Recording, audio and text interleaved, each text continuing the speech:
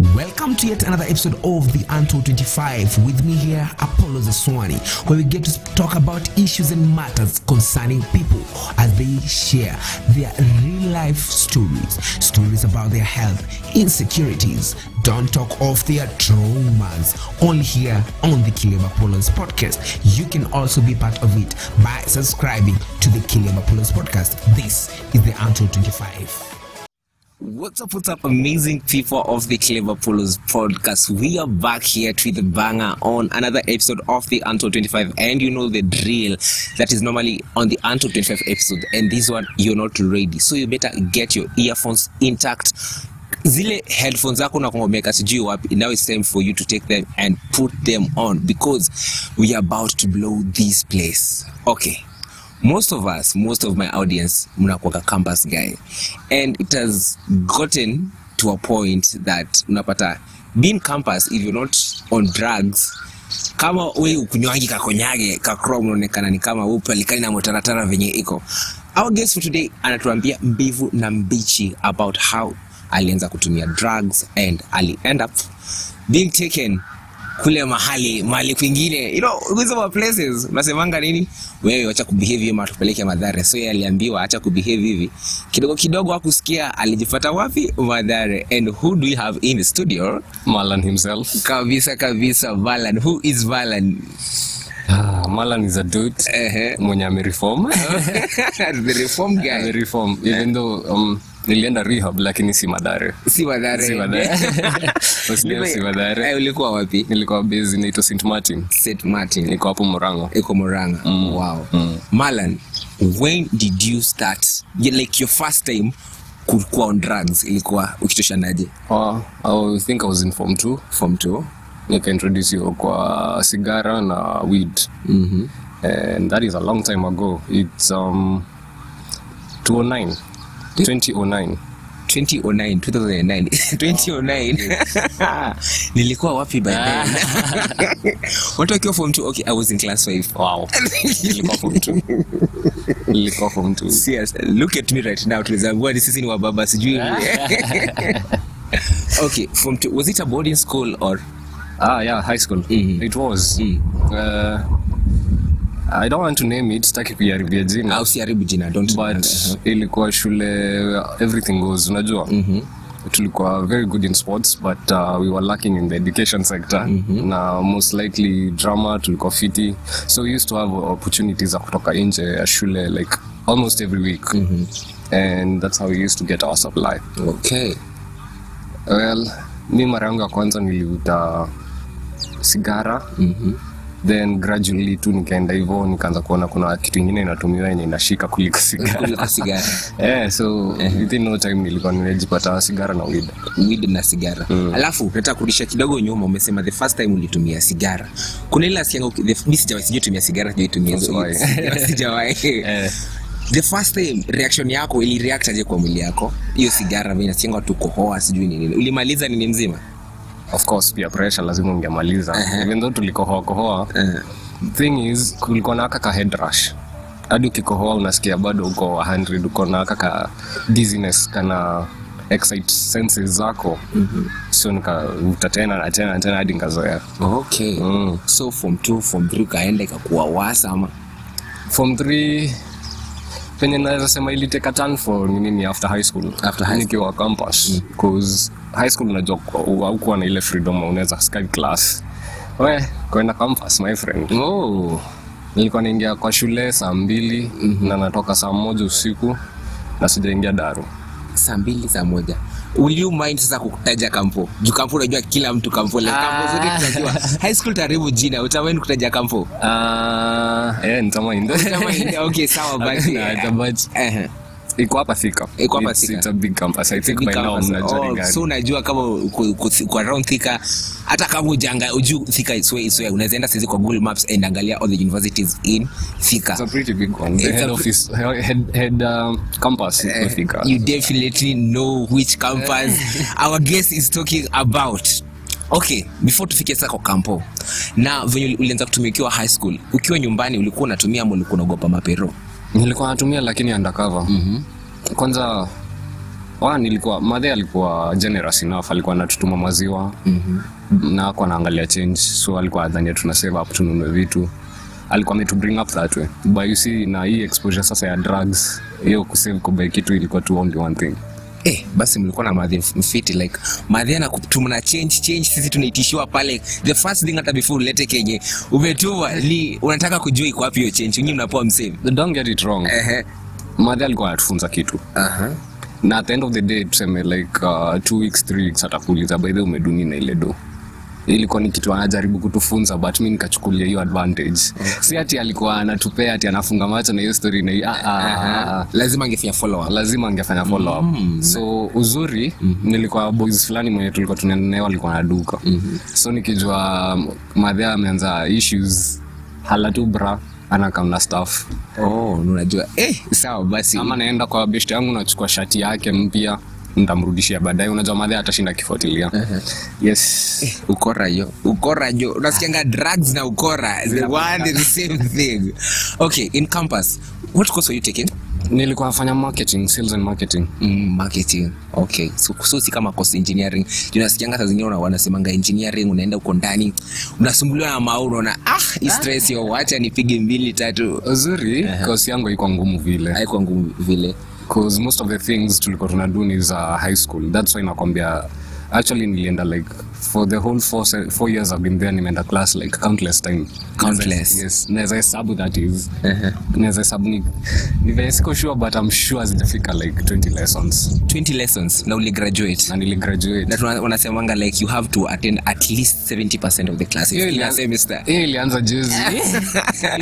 Just hivi can't imagine nikimiss Daro. Saizi Daro 3 leka shanza kuzua. Alafu siku kuna wale malek watiaji wenye ukiingia Daro akitoka signing sheet unatoka ukisign ukiangalia. So get time yenyewe kuna vitu kaizo. That's why. So nataka kusema ile time ulikuwa una spend kwa PD umespend time nyingi kwa PD kuliko ile time umeenda Daro. Pedi wa chuo alikuwa best friend wangu, nilikuwa nashinda kwa room yake. Movies hiyo ndio ilikuwa form. Okay, alafu ulikuwa na commute ukiwa shule, ulikuwa na commute from home ama ulikuwa na ka shule? Nilikuwa nafaa kwa commute lakini umang'aa tu. Nilikuwa naenda for 3 weeks narudi home nikiona nimesota yenyewe sina hata shilingi. Ndo narudi. Na inakuwa war na hepa home narudi chuo. Okay. All right. Now from campus, says you're a working class guy. Drugs unasema ndo after campus, ukiwa campus ndo zilishika sasa. Zilikita mizizi. Yes. Tell us more about that. As in campo basically nikireflect maisha yangu kama kuna place nilijiwest vizuri in those 4 years in campus. Because at the end of the day the only thing niliget cause hadi kugraduate nilikuwa nalipana nifanye exams, unajua. So kenya niliget kutoka kampuni skill ya kudance salsa cause nilikuwa nafunzwa. Na ilikuwa passion yangu sana ya kudance back then. Nilikuwa boy band dance high school, so at least hiyo ni kitu niliget. But sasa nini penye nilimess hata ni weed. Nilioa asubuhi, lunch, every single time. Kama si hivyo tuna watch movie. Alafu the best part ama the worst ni ati again Pedi alikuwa ni yeye anani host. So drugs was always there. Niko na do nisikuwe na do because nitamunulia sapa ananiripe na nini 2 3 4. Okay, so nikaendelea kutumia tukapatana na my former wife, my ex, tukiwa tu kampo bado. Nikatoka kampo nikaanza job. For a minute or two nilikuwa nimechange lakini ile asubuhi ni lazima. Okay. Asubuhi nikiamka ngware chapa. Then akakamkuka na sisi nilipewa nyumba na mzae, alikuwa amejenga hapo kando akanipea. Now your former ex, your ex, my ex. Tukakuwa pregnant, akakuwa pregnant. Tukapewa keja na mzae na nilikuwa na job, silipi rent. So niko na extra savings. Lolo. hapo ndio nilijua bugs, nika graduate kutoka kwa the sticks nikaenda sasa kwa bugs. Okay, definitely most of us, like what most people expect ni the moment you get a chick ama a girlfriend ama a wife for your, like for your case now is wife atakufanya uache kutumia kitu na kukifanya, like anakuja kutransform, kuchange, kushape up, ama pia alikuwa anatumia kama wewe? Actually yako anatumia. And why ukaendelea na the same routine that you used to? You see, tukijuana nilikuwa already nishaanza. So alini accept venye niko. So alikuwa na make efforts mob sana ya kunifanya ni change to the point that hadi anaenda ananiombea. Ilikuwa a part of me yenye kwa kila couple hakunanga couple perfect, kuna ile imperfections. Sasa moja yangu ilikuwa hiyo drug use. Hata alikuwa na zake zenye nilikuwa na haba, but at the end of the day the basis of a relationship ni una chukulia imperfections zako ka perfections zako, hiyo ndio inakuwa identify. Na haikuwa issue. Unajua uzuri ya weed si pombe, si ati nitakuja nimtukane nimfukuze. Nilikuwa tu nanyamaza. Na hakuwa napenda hivyo. Because at the end of the day pia relationship it's all about the company. Utaki mse mwenye anakam kwa keja mmenyamaziana the whole time, mtaboyana. So haikuwa issue vile at first. Are the matters concerning issues and issues concerning matters of the week. Okay. Now Fat umetuambia that ulikuwa tunatumia weed. Inamaanisha uko unatumia other drugs when ulipata wife ama? Mimi zangu zilikuwa tu smokables. Weed na fegi. Weed na fegi. Uko itumia tei? Like uko unatumia tei? Hadi saizi. Umeitumia tei? Okay, really sana. Again, hata hizo naweza zihesabu na mkono. Ni very rare occasions. Na ni ile occasion yenye ni lazima juu everybody's drunk. Na hakuna gari inaendeshwa, so hapo lakini sikwangi fan. Hata nikikunywa pombe si ati nitamaliza, hiyo ni bo. Okay. Okay, now tuendelee na story. Umepata juu wife yako sasa tunamrefer like ex. The moment mliachana ili ku affect nini we? Nini? Na maybe ika influence your addiction to weed the moment uliachana na wife. You say this tunamrefer kama ex. Yeah. Nini ili affect? Get question hizo. Nasema your wife right now tunamrefer like ex. Ex hizi. Venye mliachana hiyo situation ilikuwa affect ya kuwa single, nimeachwa na wife nini, na kama ilikuwa affect, ili affect your addiction into weed? Hata nikushtuke kiasi. I was actually glad aliniacha. Why? That's another story for another day. Okay. But venye alitoka again nikapewa freedom. Nakumbuka nikiwa high school nilikuambia sikuwa na ile freedom ya kutoka chuo. Nikaenda kampuni nikapata sasa freedom hadi si lazima uattend class. Sasa ule mtu alikuwa always on my case, acha kuvuta, sasa ameondoka. Na ile ndo nilikuwa natumia on her na the kids imerudi kwa mfuko. Of course it influence drug abuse because nili uptake tena. Ikaanza kukua more. Nili abuse vizuri. To the point that hadi nilitumia ili increase uptake yangu sana. Okay. And drug yako consumption, did it ever affect your work na when you relate with people at your workplace? Of course, especially workplace relations ziko fit, especially na wadosi wangu. Normally hata kasa hizi venye niko sober nakuanga na issue na authority. Inakuanga personal disorder yangu, sipendangi mse bossy. I think ni juu ya mapiro kwa bossy of my life ama kitu kama hiyo, but venye nilikuwa naendelea kutumia tulikuwa tunashinda tukikosana na wadosi wangu, especially mmoja alikuwa anaitwa Larry, to the point that tulikuwa almost kupigana naye. Fortunately kazi yangu ilikuwa inajiongea, so the overall manager akasema hakuna haja juu amjapigana, hakuna haja kunini ya kumfuta, but juu ya ego na pride na the fact that again hii freedom niko nayo ni lazima natafuta kwa freedom. Sikumbuki nahitaji hiyo mshahara mwisho wa mwezi, so unaenda unafika point na quit with no reason, no tangible reason. Unaenda ndio unapata do zenye ulikuwa umepewa zinakusaidia for like 1 to 3 weeks, a month max, unarudi kusota tena. So most definitely affect work. Most definitely. Okay. Still, sijui kwa nini mbona nashinda ikisista about your relationship with your wife after you said kids together.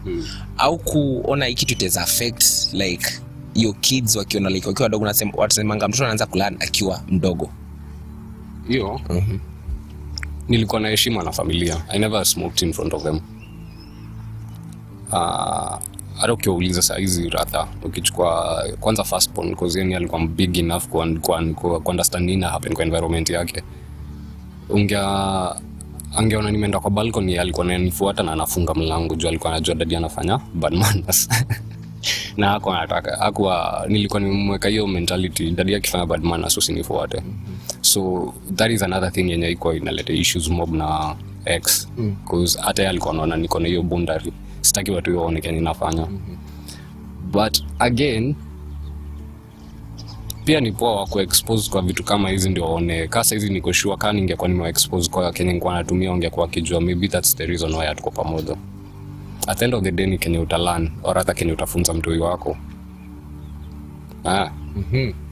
And at what point ndio ilifika uko na sasa ukajua sasa hizi vitu zimekuwa worse kabisa, ama sio ulijua watu around you waliona vitu zimekuwa worse mpaka ukapelekwa rehab? Tricks. Madhe ni sijui what happened, because hata mimi sijui venye nilienda rehab. Mimi nilikujia tu na gari, nikako kwa gari nikapelekwa. Siwezi explain nani alisema, siwezi explain what happened. All I know niliamka siku moja, kapika break fit. Following minutes niko kwa gari nikipelekwa rehab. Okay. So the last thing unakumbuka before uende rehab ni ukikunywa breko na gari kikam? Nilikuwa nimepika pancake kwanza, pancake tamu sana, sikumaliza na sikuzipata. Kama feelings bado. But niliona tu gari, nikaingizwa, alinidanganya sijui anataka tuongee ni counselor bla bla bla.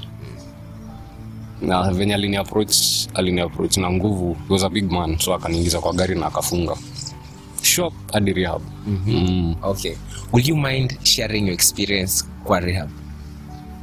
Like from the first day when ulijipata sasa uko kwa rehab, umejua sasa nimeletwa rehab, ulifeel aje? Alafu hii kitu yenyewe si kitu umeplan from inner you, like you want to go for a rehab, ulipelekwa cha lazima. Hiyo feelings siwezi pata pia mse yote, siwezi, because especially the first few days ndio the hardest. Because again unakumbuka all this time nimekuwa nikitafuta kale ka freedom kangu ka kufanya what I want. So umepelekwa institution yenye ukiamka utoke kwa mlango you will see everything that you will see that day. Hakuna kitu mpya utaona unless gari mpya kuje ama mtu avizitiwe ndio utaona a new thing. Na ilikuwa ina happen on Saturday na Sunday, so Monday to Friday it's the same environment, the same people, the same place. Ilikuwa tasam, ilikuwa agitating, ilikuwa tu na ma feelings mob, especially za masira. Na si mimi pekee hapo, hadi wale walikuwa naletwa nyuma yangu juu kuna wale waliletwa nyuma yangu, hata wale nilipata story in the same. First few weeks, like the first 2 weeks zangu huko nimepigana cause siko content, nilikuwa na anger na sikuwa na understand ni kwa nini nimeletwa huku. But as you continue, alafu usikie ile program unapewa, cause tulikuwa tunaenda kusoma about addiction, unaanza kurealize by the kuna personalities twenye uko nazo ndio zinakupeleka places fulani. Mimi nimekwambia yangu nilikuwa natafuta kwa freedom kila saa. Nilikuwa natafuta kwa freedom juu ya kukaliwa na wapero. Hapa hivyo ndio rata nilikansoliwa kule. Na nikipata hiyo freedom, the first thing nataka kudu ni kuforget nishaikaliwa, so that's why nilikuwa naendea weed na get high na sao circumstances zangu. Then basically ilikuwa experience. Ilikuwa experience na nusu. Ilikuwa experience. Na mlikuwa mixed up ladies and gentlemen ama mlikuwa tu watu guys peke yake? Tulikuwa mixed, but kulikuwa na partitions. Places za kudoze ni different, lakini huko kwingine mne intermingle. Tulikuwa tunacheza games, kadi, ball, bake. Basically hamna kitu ya kudu. Hakuna kitu ya kufanya. Can you recall like the statistics, the number of people mlikuwa huko, like give an average, nasema mlikuwa tu kama ngapi? We were always between 50 and 75. Hapo hata si watu wengi wenye watu dhania. Hapana. Alafu venye mkiamka, like can you recall like the routine yenye mlikuwa mnafuata per day, the first from the morning to evening? After 90 days ya the same routine, hata nisifai kukumbuka naijua. Unajua? Okay, tuanzie, unaamka saa ngapi? So breakfast ilikuwa na serve 7, so between asubuhi saa zenye utamka and 7 uko free. Then kuna duties nika to high school, then meeting ya 9 o'clock, 10 mnakula, 7 mnakula break off, 7 na 10 mnakula ya pili, then uko free hadi 1. Kutoka 1 unakula lunch hadi around 2:30 to around 4 kuna class. 4 mnakunywa uji, mnaenda kucheza game hadi 6 mnapewa. Kuna wale walikuwa wanapewa matembe, wase wa maheroin na manini. Na kama wewe ni mlevi yule excess, kuna wale wengine walikuwa kama wanashindwa kishake, hao walikuwa nakunywa matembe around 7 mnakula, alafu mnakuwa free hadi 10. Lights out zinaenda 10. Okay. Na kawe for example wewe ulikuwa like a weed smoker, a weed addict, walikuwa nakupea nini ya kuhelp sasa serve kama ile place weed ilikuwa na serve hiyo kitu takes like hakuna, ilikuwa tu hivyo ni food like normal food. So watu kiangalia mtu anaweza enda rehab kwa nyumba yake ama the thing niliget ya rehab ni the reason wanakufungia ndio usipate access ya hizo stuff. Because kuna wase wa pombe, hauwezi ambia mse wa pombe ende kajifungie kwa nyumba na wines kako tu hapo. Hauwezi niambia mimi ati nijifungie kwa nyumba na najua pedi wangu ako pale. That's why tulikuwa tunafungiwa. Alafu the whole thing ilikuwa inakuambia kuonyesha si lazima ufungiwe, ni wewe tu unaweza kaa hivyo, unaweza kuwa sober for those 90 days, unaweza kaa sober bila na kuna kitu mbaya ita happen. Hiyo ndio I think reason ya rehab at the end of the day. Okay. And from the rehab center, did you got to make new friends, like when you see them interact to share how life after rehab is? Most definitely utapata mabeshte unless ni okay. Kulikuwa na wase pia waongei na wase, but kama ni mse social, mimi huko mse social, so nilimake friends wengi hadi hao tumeongea na wengine after kutoka wenye nilipata wakatoka mbele yangu, tumeongea nao. Actually kuna majamaa wawili wa huku tulikuwa nao kule, tuli hook up na mmoja juzi, au mwingine ako busy apparently na bado tutapatana. Una make friends. Shida ni tuna encourage you tusipatane. Tutarudia zile madre moja. Okay. Now, season how many days since the 90 days? It's my second week. Your second week. Oh nice, good one. And umetumia kitu between after the 90 days ama you sigara peke yake ndio umeshindwa kuacha? Sasa shida ni nilisema rehab yenyewe, lakini I hope listeners wako watifanya research cause hadi kule si ati ilikuwa 100% utapata. So sigara hadi kule nilikuwa naipata. No, andi imekuwa ngumu sana kuacha. Kitu ngumu kupata ni weed na pombe na miraa. But if you have the will, ungepata. Ni venye ilikuwa very difficult kuzipata. Okay. So the management there is not very strict like with their hizo loopholes. Juu kama sigara ingepatikana and that's why umejipata umerudi kwa sigara. Yes, ujarudi kabisa but umejipata ukienda kuvuta sigara tena. Unasema like what you're trying to say is like the management ija ensure that those loopholes hakuna. Actually wamefanya everything up and down. Mimi naweza sema wamejaribu cause they are still improving their loopholes. Hadi nikitoka walikuwa naeka another fence. Shida ni wenye wako ndani. Nimekwambia as long as working staff ama the addicts wenye wako ndani. Unajua si ati mtashinda na mwalimu ama na watchman 24/7. Alafu vitu tunawekewa ni kitu unaweza ruka, kitu unaweza bomoa, kitu unaweza asubuhi mnaamka mna realize kuna part ya fence iling'olewa jana. Huyo ni msali toroka jana kanunua Kenya ananunua na akarudi. Hakuna mtu alimuona. Siwezi blame management at all. Ni venye again where there is a will there is a way. Okay. So umeongea kuhusu watchi. So hiyo place kwangi imechungwa na makarao and such. Ni watchman tu wa kawaida. I think people wako na the wrong idea rehab. Rehab tulikuwa na watchi mmoja na counselors wawili na nurse na doki. According to my understanding, that's unasema people have a wrong idea about rehab. Tuseme ni stereotype ama ni nini? Mimi naona rehab ni ka jela, like community maximum prison. Iko hivyo. Actually uko na freedom nyingine tu muenda. The thing wanakufanyia ni wanakuestia time. Hiyo tu hatakuwa na askari. Mimi kwa hiyo na askari by the way. Nilikuwa tunaona askari either ameleta mse ama ametembelea juu tulikuwa nao. Actually wase wengi wa huko ni watoto wa askari ama askari amekuja kutembelea one of the inmates, wacha niwaite hivyo. But rehab nika shule Nika shule koli iko na rules za seko. Ni venye hamsomo, okay, mnasoma which ni optional, unaweza attend class ukitaka mukose. The only thing uwezi fanya ni kutoka nje. Plus ukishika umetoka nje unaongezeo si masiku 30 days more. Ukitoka nje once upatikane unaongezea 1 month free of charge. Okay. Na ukipatikana umeenda like nje for leo umeenda ukashikwa, kesho uende ushikwe, utaongezea 30 days zingine iwe 60 days. Sasa ukiwa nini, kuna boy alishikwa mara 3 akapewa referral. Kuna sasa rehab zingine zinakuanga hazina hiyo freedom kama yenye nilikuwa. Kuna rehab ya serious cases, kama kuna moja iko Karatina. Hiyo nao instead ya venye sisi tulikuwa tunafungulia mlango mnashinda huko nje, au mko enclosed kwa enclosure kadogo kenye mko monitored na 24/7. Kuna hadi CCTV camera and everything, hauwezi hepa na uwezi. Hiyo ndio the punishment utapata. So utaongeza 30 days alafu transfer kwa hiyo rehab. Okay. And what are some of the other stereotypes that you've heard about rehab that you would like to correct right now? Rehab si ya watu wanatumianga heroin pekee. Kuna msali leto tu juu ya fegi.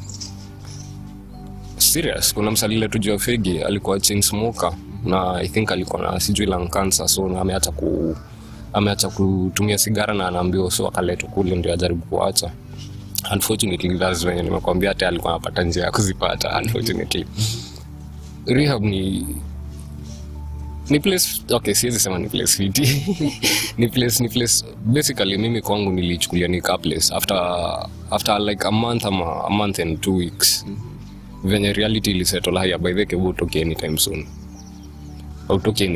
So ukaanza kureflect na maisha yangu Kenya nadai kudu sahi. Nika plan venye nikitoka huko nitafanya hivi na hivi na hivi. Fortunately enough God amekuwa graceful, ndio maana naenda hizo stuff nilikuwa nakwambia. So ni place una reflect na maybe unaangalia Kenya hizi drugs zimekufanyia kwa maisha yako. Personally siwezi encourage msee apelekwe, especially msee yuko willing, cause nothing changes kama hauna hiyo willingness ya kunini. Me the reason sivuti bangi saizi ni juu kusota. But sisemi nikipata do the first thing nitaendea ni bangi, hapana. But at least nimejua kuna priorities zingine more kuliko bangi. Oh, nice one. Okay. Rehab CFT, between rehab and high school, utaendea maisha gani? Rehab. Why rehab not high school? Freedom. Hey, sawa. In our guest today, inakanika rehab ilimshape up vizuri, and umesikia akona new thing that he's working on that zamsaidia in life. Sindio? And ukiyo time before when the rehab ulikuanga job ama? Ilikuwa time hard because tulikuwa tumelose mzae, na nilikuwa nimeachishwa job na venye nilikuwa nakwambia tulikuwa tunasikizana na wadosi wangu, so at the end of the day akanifukuza job. 2 weeks later nika lose dad. Siko pali perfectly. And you losing your dad, do you think it also contributed you like your chances za kwenda wewe kwa rehab? Most likely because okay, nimekwambia sijui the circumstances under which ilisemekana niende rehab, but I'm guessing that is one of them. Okay, thank you for your time, and we have enjoyed, like I have enjoyed recording this and doing this interview with you. What will you say like your parting shot to addicts? Sitasema addicts wa nini, addicts sana with addict, because ule na rehab juu ya kuwa addict wa weed. Addiction ni kitu yuku nyang'anya freedom yenye nimeshinda nikikwambia. Nilikuwa natafuta do, na the first thing after kuzipata ilikuwa nakimbilia my choice of drug. Sikuwa na ambition, sikuwa afikiria, as in wewe mwenyewe unaonanga wase wenyewe, especially maybe hometown, unaonanga wenyewe wase wakipata tu do ametoka job jioni, the first thing ni wants and spirit. Ukikaa chini na umse akufanya hesabu zake, anaji-waste tu life na aoni. Kuna muda alikuwa anatuambia rehab inakuanga ni veil ya reality. Si rehab, addiction ni veil ya reality. Unaona tu the highness, uoni venye unaharibu maisha yako. So my parting shot kwa addicts wote, know your disease. Ka addiction is your disease, mazeji check rehab. Okay. Addicts wote, know your disease, and that is at that point is where we end our today's conversation on the Clever Polos podcast. Remember to catch me every Wednesday on the Clever Polos podcast with more episodes like this. And it has been an awesome time from me here and my guest. And until next time, see you.